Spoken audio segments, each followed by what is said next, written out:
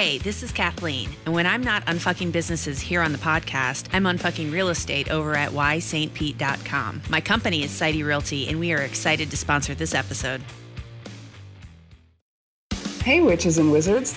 This is Erin Fogo from Wild Witch Creative. And you're listening to Unfuck My Business. No bullshit advice for business owners who want to be resilient as fuck. Grab your wands and get ready. This content is pure magic. Welcome back, everybody, to another episode of Unfuck My Business. I am one of your hosts, Robin Sales, and today I am joined by Kathleen Sidey. Say hello. Hello, hello. And the incomparable Jinx. I suppose that's true. And last but not least, Shay. Good greetings. Hello, everybody. So today we're talking about something that our community has specifically asked us to dive a little deeper into, and that is the concept and process of defining your ideal client. And I think the word defining is important. You should have an ideal client. Something that is not necessarily taught in MBA school is how to define who that ideal client is. There's a bit of learning along the way. There's a bit of figuring it out as you go along. And I think this is different. I want to state right up front that this is different necessarily than like a common concept of target demographic, right? You can have a target demographic for a specific advertising model, but I think we're getting down to the heart of like, who are the people that you are literally put on this earth to serve? So when we talk about ideal client, we're talking about that. We're talking about the people who are on Google right now, searching for exactly who you are and what you have to offer. And you are literally the best person. Your business is literally the best to be able to serve these particular individuals. It's not the broader client base. This is a very narrow and specific subset of your clients who are going to get the most from working with you specifically. And that takes a little effort to figure that out. So we're going to talk about that effort today. I do want to say that you have to do this before you start spending money. So let me clue you in on something that happens quite frequently. I work with a lot of visual marketers, web designers, things of that nature, and they hate nothing more than when you come to them and say, I need a logo, I need a website, but you have no idea who that logo is designed to attract, who that website is designed to bring in, and what the journey should be like for the people once they get to that website. You are driving your marketing department and your designers crazy by not knowing who you're talking to. And so before you spend any money, we need to figure out who you're talking to and why, who that ideal client is. A lot of times, I know Shay and Kathleen, we've each talked about this. People come to us with specific questions. Do I need this social media? Where should I do that? What kind of color should that be? And we know that if you've done the work on who your ideal client is, you don't have to ask those questions. Am I right? So what are some of the ones, Shay, specifically, what are some of the ones that when people ask you those questions, you know they don't know who they're talking to? There's a list that we can like just keep on running. This is a strolling list, like a Star Wars starting screen. It always starts with the social media. It's, where should I be? What time should I post? That's a great one. What time should I post? I don't know when. When are your people awake? 1, are your people American? 2, what part of the country are they in? Like all these little things, it's like those simple questions you would know because if you did it on a regular basis and you paid attention to when they reacted or how they reacted, have a good idea. Absolutely. Kathleen, what are some of the questions you hear that are key indicators that people don't know who their ideal clients are? Oh, questions like, so I talk to a lot of real estate agents. They'll be asking what publications they should be posting ads in, where they should be engaging, how they can connect to people. Should I be on Facebook? Should I be on, like you said, all the social media? Also, a lot of questions around what kind of ads to pay for on Facebook and Instagram and all of that, Google ads, that sort of stuff. how much should my budget be? Like, well, I don't know. How many people are you trying to speak to? Right? Like how big is your audience and where are they? And honestly, the more specific you can get about it, the less it costs. So that's a huge bonus. And maybe you don't need to pay for those ads. Maybe you can do content marketing that speaks to them directly that will come up in their Google feed automatically because they're searching for those questions and you can be right there. Bingo. Yeah. I want to come back around to that whole answering questions that people are searching for. So we're going to come back around to that in a second. Before we do, Jinx, from a web development, software development perspective, are there questions that people ask you that are red flags? You know that they don't know who their ideal audience is. Oof. One of the biggest things that I struggle with sometimes in working with web development clients is that they try to build the website that they want and not the website that their audience needs. And so I literally have to sort of argue with them and try to talk them out of this really, really bad approach. The whole, what was that, comedy show? And they're like, put a bird on it. These people have these right.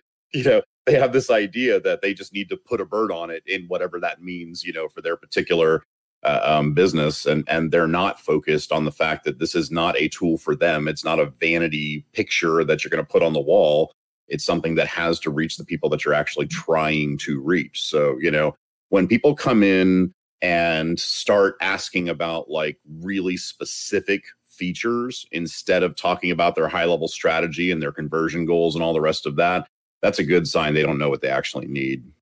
I love it. I love the Portlandia reference. And I think that speaks to something that's really critical and that we've all seen countless examples of, which is there are tons of people out there who are going to tell you, you need to do this and you need to have that. You need to have this kind of content. You need to have this kind of website. And here's the latest trend. And here's a funnel that you can use. All you have to do is swap out your company name, in the thing. And everyone needs Facebook ads. And here's how you can make the most out of Facebook ads. What if your audience literally isn't on Facebook? That ad's not going to do you any good. And so there are tons of companies and individuals out there who will tell you, you need this and you should do that. And none of it means a hill of beans if you don't know how to apply it to your ideal clients. And then, this is the heart. So many of these questions that I'm hearing from you guys come back to this one central concept of people think it's in addition to, like it's an add-on or it's the thing that's going to solve all the problems. Like, oh, if I just get my website to do this, then the customers will find me. Well, not if it doesn't speak to the customers who need to find you, right? This isn't an add-on. It should be the heart of your brand. It should be the heart of your business, is understanding exactly who you're talking to. A recurring theme in all of your answers is that people see this as a tool.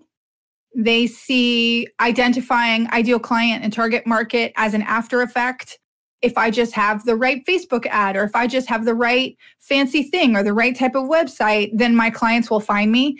It's not fucking Field of Dreams, y'all. That's not how this works. If you build it, they will come. Does not work. Because they won't come if they don't know you exist. If you're not, super clear about who the they is that should be coming to your Field of Dreams, right? This is not an add-on. This should be the heart of your business. This should be fundamental to how you build your business plan, how you test viability for your product or service, is really truly understanding who you're serving and why, and what your value is in that overall experience and or transaction. So let's get into talking about the how. So I think we've made it pretty clear that you gotta identify who you're talking to. You have to figure out who your ideal client is. But let's talk a bit about the how. And I'd like for you all to share your personal experiences. So tell me how you determined who your ideal client was? How did you figure out which lane was appropriate for your business? So I'm going to start with Kathleen. Kathleen, talk me through your ideal client identification process. Well, we were operating our real estate brokerage for years before the concept of buyer persona crossed my plate. And when it did, it was like this mind-blowing, like, holy shit, this is what's been missing, right? I've been doing all this stuff and basically throwing spaghetti on the wall and seeing what sticks, right? And a lot of the stuff I was doing was getting results, but it was getting results that were very frustrating to me. Some of the people that our content really resonated with were very difficult to work with. So it was really rewarding for them, but not also for me. So when the concept of buyer persona came into that, we sat down and defined a few ideal customers. And the way that works is you actually, let's put a name to this person and go through what their day looks like. When you wake up, do you have coffee or tea? Do you sleep in? Do you work from home? Do you not? Who is this person, right? And why do they care about what we have to give? And after going through that, we got really, really clear about how to connect with them. So we defined 4 buyer personas, and doing that, everything else became easy, because at the core of how your business operates and what you're doing, all of those questions are answered really quickly. How do we want to speak? What kind of language do we want to use? Do we want to be casual? Do we want to be formal? All of that gets really clear when you know who you're doing business with and why they love you. So I sat down and looked at all of our customers at that point. I'm a data nerd, and I had everybody in spreadsheets and tables and all that stuff. And I went through and looked at the best interactions that we had. I took those and then categorized them a little bit further to see who they were and what did we love about them? What did they love about us? And I actually sat down with some of those individuals and did basically a survey. Just most of them had become friends because I loved them that much, right? And so I was able to sit down with them and talk things through and get a really clear understanding about it. And that completely changed the way we did everything in the business and in our marketing. I love it. Data tells a story. So look at your data. It can tell you who your ideal client is if you already have clients to go through and look at. And it doesn't have to be, let's just clarify too, you don't have to have spreadsheets like Kathleen. It doesn't have to be formal data. You have data, even if it's physical pieces of paper in folders. In order to make it data, you just have to consolidate it into a group of information that you can look at. That sounds like a whole other episode. But yes, data tells a story, and it can tell us a lot about who we like to work with and who likes to work with us, and how to create more of those opportunities. Shay, I want to come to you next. How did you define your ideal client? There's a mixture of two things. I'm always starting with the you. So it's all good and well to know who that client group is, that group of brand ambassadors and brand heroes that is really supportive of your organization. But you may not click specifically with each and every single one of them as well as you can. Sometimes you need to look back a little bit and look over your own personal history of your business and how you have been operating your business and see where exactly you have been the most successful. There's data there, and there's a story there that you have been overlooking and not seeing and not paying attention to because you've just been doing it naturally. So part of this finding your ideal client is also finding who you vibe with naturally, and then taking what you did with Kathleen's step and then zooming in even more to narrow it down. So what was that process like for you? Because I know your business has taken a little bit of a pivot in the last couple of years. Well, I had to take a few months and really think about what I've been doing for the past few years, what I've been doing for the past decade. What has really been a consistent piece of that? A consistent piece of that was stepping into a business, an organization, and orienting myself in their waters. And it is sitting back and really taking the time to assess your strengths. Jinx, I'm coming at you next. How were you able to determine what the lane is and who you're serving at your organization? Well, there's three questions that we like to ask and that we did ask when sort of identifying our ideal customers. And those three questions are, who do I like working with? Who can I benefit the most with the offering that I have? And who's the most profitable? And all three of those questions work together. They're really, really fucking important because if you're going to be working on big projects with people that take a lot of time, then you should like the people that you're working with. Now, you may not agree with them 100% on everything, whatever the case may be, but you should at least enjoy working with them. Having a client that you hate is just a bad fucking time. B, who can you benefit the most? I don't ever want to work on a project where the client is like not absolutely thrilled at what the end result is, right? I want every project to be a critical success. And so I'm very picky about the projects that I take because I want to make sure that it's something that I can just absolutely knock it out of the park for them and help them.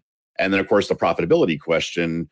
I mean, we're in business, right? You've got to be profitable. And I've found that there are a lot of businesses, and hell, I've even been through it in some stuff in my own past where you have clients that you're just not really turning much of a margin on. You do a lot of work for them, you spend a lot of time for them, and you're just not making that much money. It's got to be the combination of all three of those things.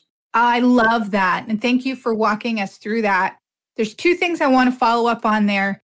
Number one, the whole concept of not just serving, but like blowing their minds and blowing the thing out of the water.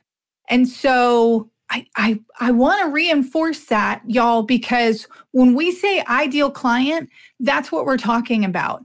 There's people out there that you can help. And then there's people out there who you will change their world. You will change their business. You will change their life. They will spend the rest of their days talking about, thank God I worked with them. Otherwise, I wouldn't be where I am right now. And so when we talk about ideal client, we're talking about finding those people, right? The people who aren't just going to be helped by you, but are going to be impacted by you, are going to be changed by you and your business. And then we don't always talk about profitability when we talk about ideal client process. And so I love that Jinx brought that into it. I can have the most fun in the world working with these people, but if they don't fucking pay me, guess what? I'm not going to have a business for very much longer, right? We need people to pay us, and we need people to pay us what we're worth. And so profitability is so important. And I want you, as you're listening to this and you're going through and thinking about who your ideal clients are, when you go through the process that Kathleen suggested of like looking at those previous clients and sort of narrowing it down, who did I enjoy working with, et cetera, you also want to look at the ROI of that client. I had a great experience with an investor who was he was giving a little talk about, if you're thinking about investing or if you're thinking about getting investors, here's some important things to know. And he said something that fundamentally has changed the way I think about the ROI of my clients and my time. So he talked about the concept of you want investors who have plenty of money to invest, who you're not the only thing. They're not relying on you for a return on the investment. So he's like, if I am asking you for $100,000 and you're going to give me $100,000 out of the $1 million that you have available to invest, you're going to trust that I know what I'm doing. You're going to give me that $100,000. You're going to let me go and do my thing. I'll give you check-ins. You'll expect a return on that money, but otherwise you're going to stay out of my face and you're just going to let me do what I do, right? If I ask you for $100,000 and it's the only $100,000 you have to invest, you're going to be the biggest fucking pain in my ass. You're going to call me every week. You're going to email me every other day. You're going to constantly want to know how things are going, where things are at. You're going to constantly be worried about that money and about that investment. And the ROI just isn't there. I'm going to spend a tremendous amount of time holding your hand through this process for the same amount of money that I could get from somebody else and spend very little time holding their hand through the process, right? And so I all think we have had some of those clients, or maybe you still have a couple of those clients who are just huge time sucks and huge pain in the asses. I know a lot of entrepreneurs who have their fee and then they have their PITA tax that they put on top of their fee. And PITA stands for pain in the ass, right? There are certain clients that always get a PITA tax because they're a pain in our ass and they take up a lot of our time. And if we don't put that PITA tax on there, we aren't going to the scale is tipped in their favor, right? They're getting way more from us than we're getting back from them. And so when you are looking at your clients that you currently have and trying to figure out who can I best serve and who best serves me, look at that ROI, right? You might have someone who's a pain in the ass, but they're worth it. The ROI is there, right? And you might want a couple more of those. So I'll tell you a little bit about my ideal clients. I do have some pains in the asses and they know they're pains in the asses. I am good with that. I like challenging individuals and I tend to attract challenging individuals. I attract a lot of people who are what I call misunderstood geniuses. These are people who tend to be polymaths or people who come at whatever it is that they're gifted in from a perspective that people don't understand. And so when I figured that out, that changed how I market myself completely. I'm not looking for people like me. I am not my ideal client, right? My ideal client is the person who has been struggling for years to really express what it is that they do or how it is that they do it. Because people keep trying to put them in boxes that they don't fit in. People keep trying to force them to make decisions to be this or that, when truly their value lies in the fact that they're this and that, right? And they come to me because they've already been through other people who say they can help them figure out how to talk about what they do. And their process involves having them make a choice or putting them into a box. It's the same fucking thing that they've been suffering with their whole life, right? I can't expect you to follow a formula and figure out the unique value proposition for this incredibly unique and complicated individual. So figuring out the value proposition for people like that is fucking hard. It's really fucking hard. It takes a lot of work. It takes a lot of coaching. It takes a lot of customization. And I love it. I am hardwired for this shit. But I also went through that same process of people saying like, oh, well, Robin, you just need to figure out what people's pain points are and how you solve it. When you're dealing with people who are as complicated as the people that I'm dealing with, that is not an easy thing to figure out, my friend. It took me a while. It took me a few years. But the difference is now my referral network is vast. I speak a lot of what I teach, which is understanding how to define those complicated individuals and where they are in their business and where is the best point that I can help them. And I tell everybody, so everybody knows how to send people in my direction, because I did the time and I did the work to figure out how to talk about these people who are difficult to figure out how to talk about. As ironic as that is. So there's work there. I think that's a great way to sum up all of our individual journeys. Is there's no fill in the blank. There's no Venn diagram. There's no magic formula for you to look at and go, there's your ideal client. You have to really look. You have to examine who you've worked best with. You have to examine who's even going to need the thing that you're offering. And then once you find them, the other things become easier. Where are they? What time are they online? What social media platforms are they at? Where are they hanging out physically? Where can I advertise? All of those things become abundantly obvious once you've really dug in deep and peeled back the layers, as Shay said, to figure out who exactly it is that you're talking about. Kathleen. One common mistake that I keep coming across, I see it in myself as I start different ventures. And I've had a few different people come to me with questions that basically boil down to this. And it's, they make the mistake of building their business around what they want and the problems that they have that they want to solve. And it's a huge to steal Shay's word, it's a huge black hole, right? Because I know my pain points in hiking, right? I know what I get out of it. I know what I like to share about it. But to create a business around that, I don't know how large that audience is.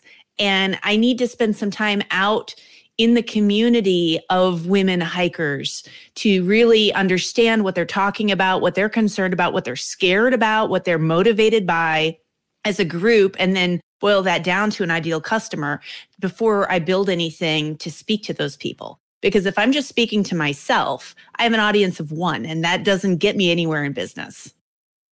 I'm so glad you made that point. And I think this is particularly acute for people who are content creators. So if part of your business is content creation, one of the mistakes that I see over and over again is the reason why you want to create the content is probably not in alignment with why people want to show up to consume the content. And so you could really miss your ideal audience if you're pitching to why you are doing the content instead of why people would want to listen to the content. And so asking those questions and going and doing that market research becomes key. I did some research a couple of years ago on podcasting in particular, but I continue to find that this research into audience behavior is applicable in so many other arenas. And it's this: people will search for a topic, but they will stay for a host. Okay. So let me say that again. People will search for a topic, but they will stay for the host. So whatever your business is, whatever service or product you're delivering, people are going to search for that service or that product, but they're going to stay because of you. They're going to stay because of the experience of working with you. They're going to stay because of your personality. They're going to stay because you've emotionally engaged them in some way, shape, or form.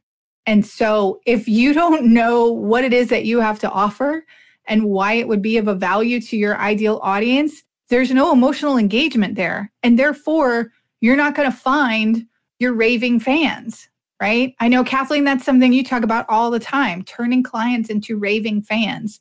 And nobody does it better than Kathleen, let me tell you. When she says she becomes their friends, she really, truly does. So emotional engagement is key to turning those clients into raving fans. Jinx, I'm sure when you look at like the average time that people spend on websites or in software, like it's so low unless we've crafted an experience that makes people want to stay, right?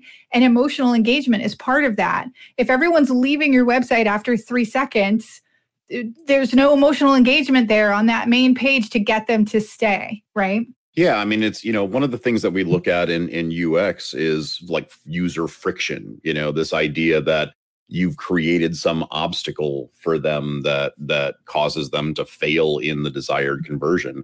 And that's really, just sort of a visual representation of the conversation that you're having with them. Part of why it's so important to know who your ideal client is and to be like structuring all of your communication around that is so that you know how to have that good conversation. Because if, otherwise you're just sort of like throwing words out there and hoping that something resonates, If I'm talking to strangers, it's a whole lot of, how's the weather today? But if I'm talking to, my best friend, I heard you're going through this thing. Let's talk about it. Let me support you or whatever. There's like this deeper, meaningful connection that occurs there. And, that's the whole difference between just sort of like spray and pray kind of marketing versus like really zeroing in on who you want to talk to. You know what to say to the people that you want to talk to. That's a big difference. 100%. I want to talk a little bit about many of the methodologies we've talked about and the references we've given are for people who've been in business for a little while. I think it's pretty common when you get started, you kind of say yes to everybody because you need the money, because you need to get the ball rolling. And then once things gets up and running, I think that's when people feel like they have the luxury to define and target their ideal client. But I do think you can do some of this work early in development of a business. So I'd love to hear from you guys. if I don't have any existing clients, I don't have existing data to look back on and reflect on who my ideal client is, where do I start? What do I do? Kathleen, I'm going to start with you because I know you got a couple ideas around this. There's a few things you can do to do some research into who is going to be changed by what you want to do, right? Who is going to be so impacted that they need to use your company or your services. Start with Googling, start with some community forums. Depending on what kind of service you have, I was talking to somebody recently about actually going out into the community and talking to these groups of people face to face, go where they hang out. And, you don't know who specifically your ideal client is, but you know that it's maybe students at university, right? So you can go start being part of those groups and talking to some people or seeing where they hang out and the kind of things they talk about to help you hone down what you're looking at. And then you just get more and more specific and more and more engaged in those communities. And as that engagement increases, you understand them more, and that'll help you make better decisions. But that also serves you over time because you're becoming part of that community. And if that's the community you're serving, you're going to need to be part of it anyway.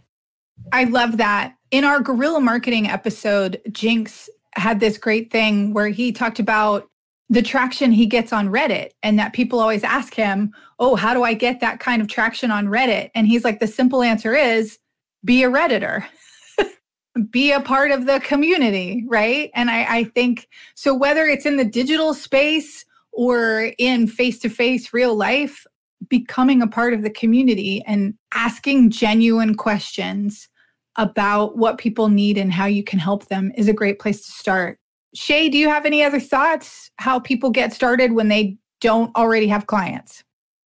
I would say it goes along the lines of what you guys are talking about already. It's that lifestyle. You have to be living in the world of your potential clients so that you can understand them a little bit better, understand what they're, and listening. Just listen. Listen to the world around you. There are hints and breadcrumbs being dropped every day as you go about, especially if you're not just sitting back and tossing out ads at people. If you're actually going out and engaging individuals and talking to them, Kathleen, becoming a friend, becoming more than just a brief associate that passes them by in networking, you start to hear the key words that match your skill sets, that matches your personality. And then you can start to build on that. I think we mentioned earlier, mirroring your company against another similar potential company. Like if you're entering a particular marketplace, there are other businesses that are potential competitors or partners. See who they are currently serving, and then see if you can serve those people better, or if they are missing a piece of the puzzle, and then slide in that way. I love that. And that's been particularly effective for me since the work that I do is like foundational brand messaging and strategy. I'm not going to design your logo. I'm not going to design your website, And so finding those companies who are like-minded, who understand the importance of what I do and believe in the same philosophies that I do so that I can send my folks to them, they can send their folks to me, and we work really well together. Like you come to me first and then you go to your web guy, Yeah. Or you get to your web guy and your web guy realizes, oh, you don't know who the fuck you're talking to. You need to go talk to Robin and then come back to me kind of thing, right? So understanding the larger ecosystem of who you serve so that you can figure out your place in it. And like Shay said, who you can work with and fill in those gaps to provide a larger service to those clients is pretty fun. It's pretty fucking amazing when those synergies happen. And you can kind of create a broader experience and a cohesive experience for those clients. It's awesome. Jinx, anything you'd want to add about identifying an ideal client before you even have clients? Yeah, I talked earlier about being picky about which projects I take and which clients I work with. And I'll never forget, I was working with some blockchain development stuff, and I had a client come in, or a potential client, a prospect, I suppose, who wanted to like create this thing in the entertainment space, like, for like music venues and such. I'm like, okay, well, cool. So what's your experience in that space? And he's like, oh, I don't really have any. I'm a doctor. And I see this all the time where people have a little bit of resources, or they've had success in one area and they want to try and branch into some other area, and they just like don't even know that marketplace at all. They have zero effective experience there. I'm a big fan of go with what you know, and your community, your skills, the people in your industry, those are going to be the people that the things that you know. If you're starting out in a space and you don't know anything about the space, you're not going to have a clue who an ideal client is because you don't know the space at all, and if you want to transition to another space, I'm not saying you can't do that, but again, if you want to be successful on Reddit, you have to be a Redditor, if you're going to work in that community, if you're going to, target something, you've got to spend some time like getting to know that space first. You have to build some experience in that space. You're not going to have any ability at all to identify an ideal client until you understand what an ideal client in that space looks like. And there's another opportunity for partnerships and collaboration as well. If you're trying to hop industries, go make friends with people who are already in the industry that you're trying to hop into. 1,000%. And also when you go offer to assist, go offer to be an intern, go offer to, do some back end work or whatever, because you may also find, actually, I don't want to be in this industry. This is not as cool as I thought it was going to be. Y'all, the grass is not always greener on the other side of the fence. And so don't put all your eggs into that basket thinking you're going to launch a business over there and then get over there and find out, oh, fuck, I don't want to be here. That is the worst, because then people feel like they have to keep doing it because I've put so much time and effort into it. Ooh, sunk cost. We could do a whole episode on sunk cost, you guys. I want to sort of round this out by talking about why. Why is it so important to identify an ideal client? And this is where we circle back around to the Google search idea, right? Because once you know who that ideal client is, you know who you're talking to, you know how best to talk to them. You can use tools like Google search to do some amazing things, right? Google search, YouTube, those are the two largest search engines on the planet, right? And so the autocomplete in a Google search is your best marketing friend when you know who you're talking to. Here's the example I give all the time in workshops. If you're in the healthcare space and you know that you have a service to help people eat healthier, right? People need to eat healthier. I have this great way to help people eat healthier. And so you might title an article, 5 ways to eat healthier starting tomorrow, right? Guess what? Nobody's going to fucking read that article, right? Because we all know we need to eat healthier, but it's about willpower. It's about so many other factors, right? And I'm not going to be drawn to an article called 5 ways to eat healthier starting tomorrow, right? But if you know me as your ideal client, right? And you know how I really talk and you know the things I'm really struggling with on a day-to-day basis, you'll probably title that article 5 ways that you can stop being a slave to those goddamn Doritos starting tomorrow. And guess what? Now you got me. Now I'm reading that fucking article because Doritos are the bane of my existence when it comes to my healthcare journey, right? So understanding how people talk and how they think and what they might be searching for. So Kathleen, how has Google search been impactful for you? What are some things you learned by maybe searching for what people are searching for in your space? I've been using some of those Google Analytics, Google search tools for a very long time. Well, I guess on internet time, it's a very long time. And it defines what I write about, what I, at this point, do, some of the live videos about and write articles about on my blog and that sort of thing, for sure. And that creates a situation where people come knocking on my door for free. So I go and look at what people are concerned about, or even better, I love creating content that hits multiple things. So I may have a specific customer that's coming to me because they matched up with the ideal customer stuff that I put out there. So I'm working with somebody who has certain questions. And instead of just answering those questions for them, that becomes content. So I answer their question and then I take that and I put it out there in the world because this is somebody I like working with. This is a problem they have. I put it out there in the world and then more people start finding that because that's what they're looking for. That's the questions they have. So I'm now passive in this process because I've just created this content once and put it out there. And now I have a stream of people who continually come to me, or even better yet, people refer them through that content to me. I love it. Shay, how about you? How do you use search and Google to your advantage?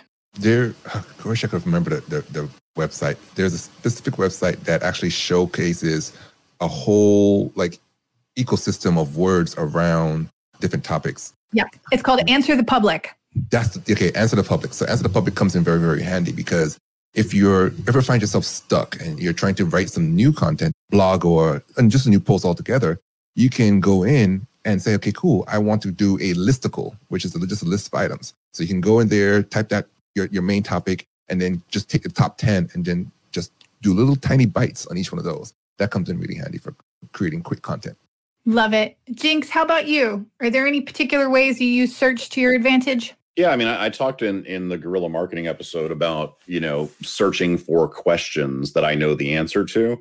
And that's absolutely one of those things. If I'm trying to target people who have a specific kind of question, I search the question and go look for the conversations around that question, and that doesn't necessarily bring me immediately to a client, but it does give me some sense of what the conversations around that question look like so that when I find that client, I already have some good idea of the backstory of the particular question or problem that they have. It's kind of a sneaky sort of third-party mind reading trick to just go look at forum conversations or things along that line about the topic that you're trying to cover or the product that you're trying to offer, so that you already have, a really good sense of what your prospect ideal clients are talking about already in this space. And I think in addition to that, how search helps us is it tells us how they're asking the questions. What words are they using? And so for me, I'm so focused on language. That's the difference between 5 ways to eat healthier and 5 ways to stop being a slave to Doritos. How are people asking the question? Because then you know how to structure your title so it's a direct response to that question, so that the next time somebody types that question into Google, they're going to see your stuff over somebody else's stuff, right? Or they're going to see your stuff in amongst everybody else's stuff. So understanding the how are people talking? What part of it are they concerned about?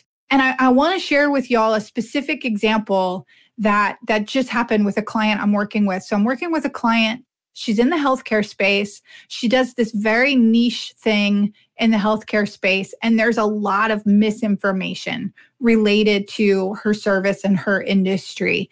And so she specifically is trying to build her thought leadership on YouTube. So we went on this whole YouTube data gathering mission together, and it was very informative.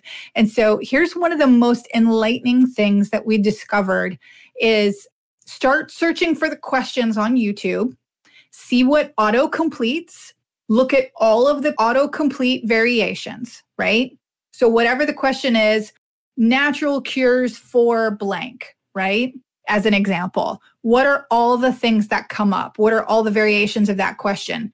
Click on those, and what are the top 3 to 5 videos for each of those questions? What is the information that people are already consuming?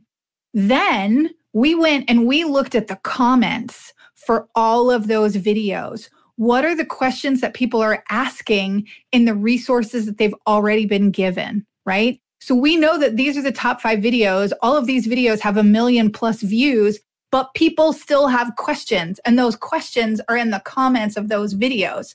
So now we know, as Shay pointed out earlier, what the gaps are in the existing content that's catching people's attention, and we know how to answer it specifically, right? So now she has a whole range of content that she can plan out that specifically answers the questions that people still have watching those popular videos, right? She can also, because she's in the market to do this, this is not the right tactic for everybody, but she can also go and debunk incorrect information in those videos. So if the video that's getting the most views is how to change your life tomorrow with this food, she might create a video that's like, why this food isn't going to change your life tomorrow and what can, right?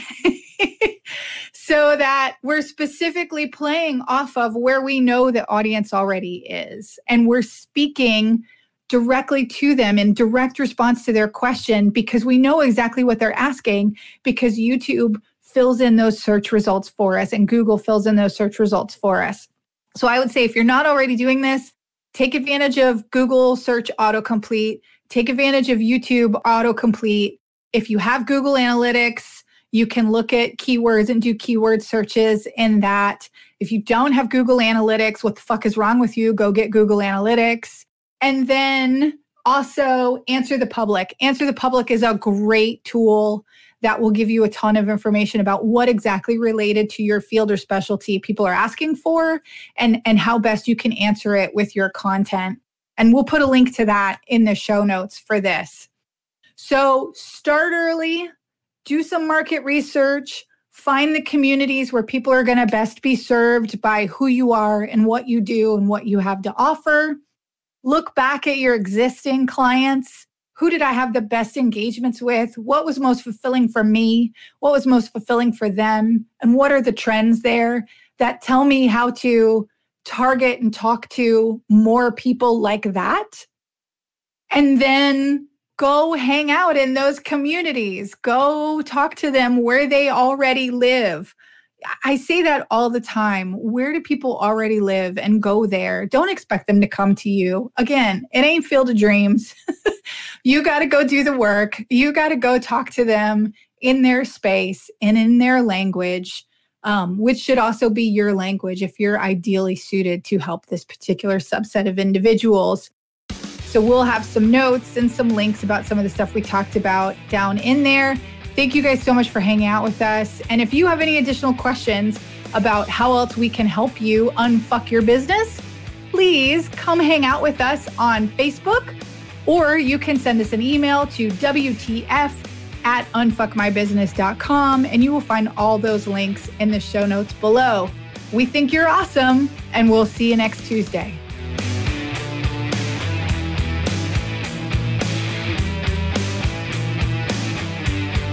What the fuck are you waiting for? Take what you learned in this episode and do something with it. You'll find all the links and resources we talked about in our show notes for this episode, and go to unfuckmybusiness.com to subscribe to the show.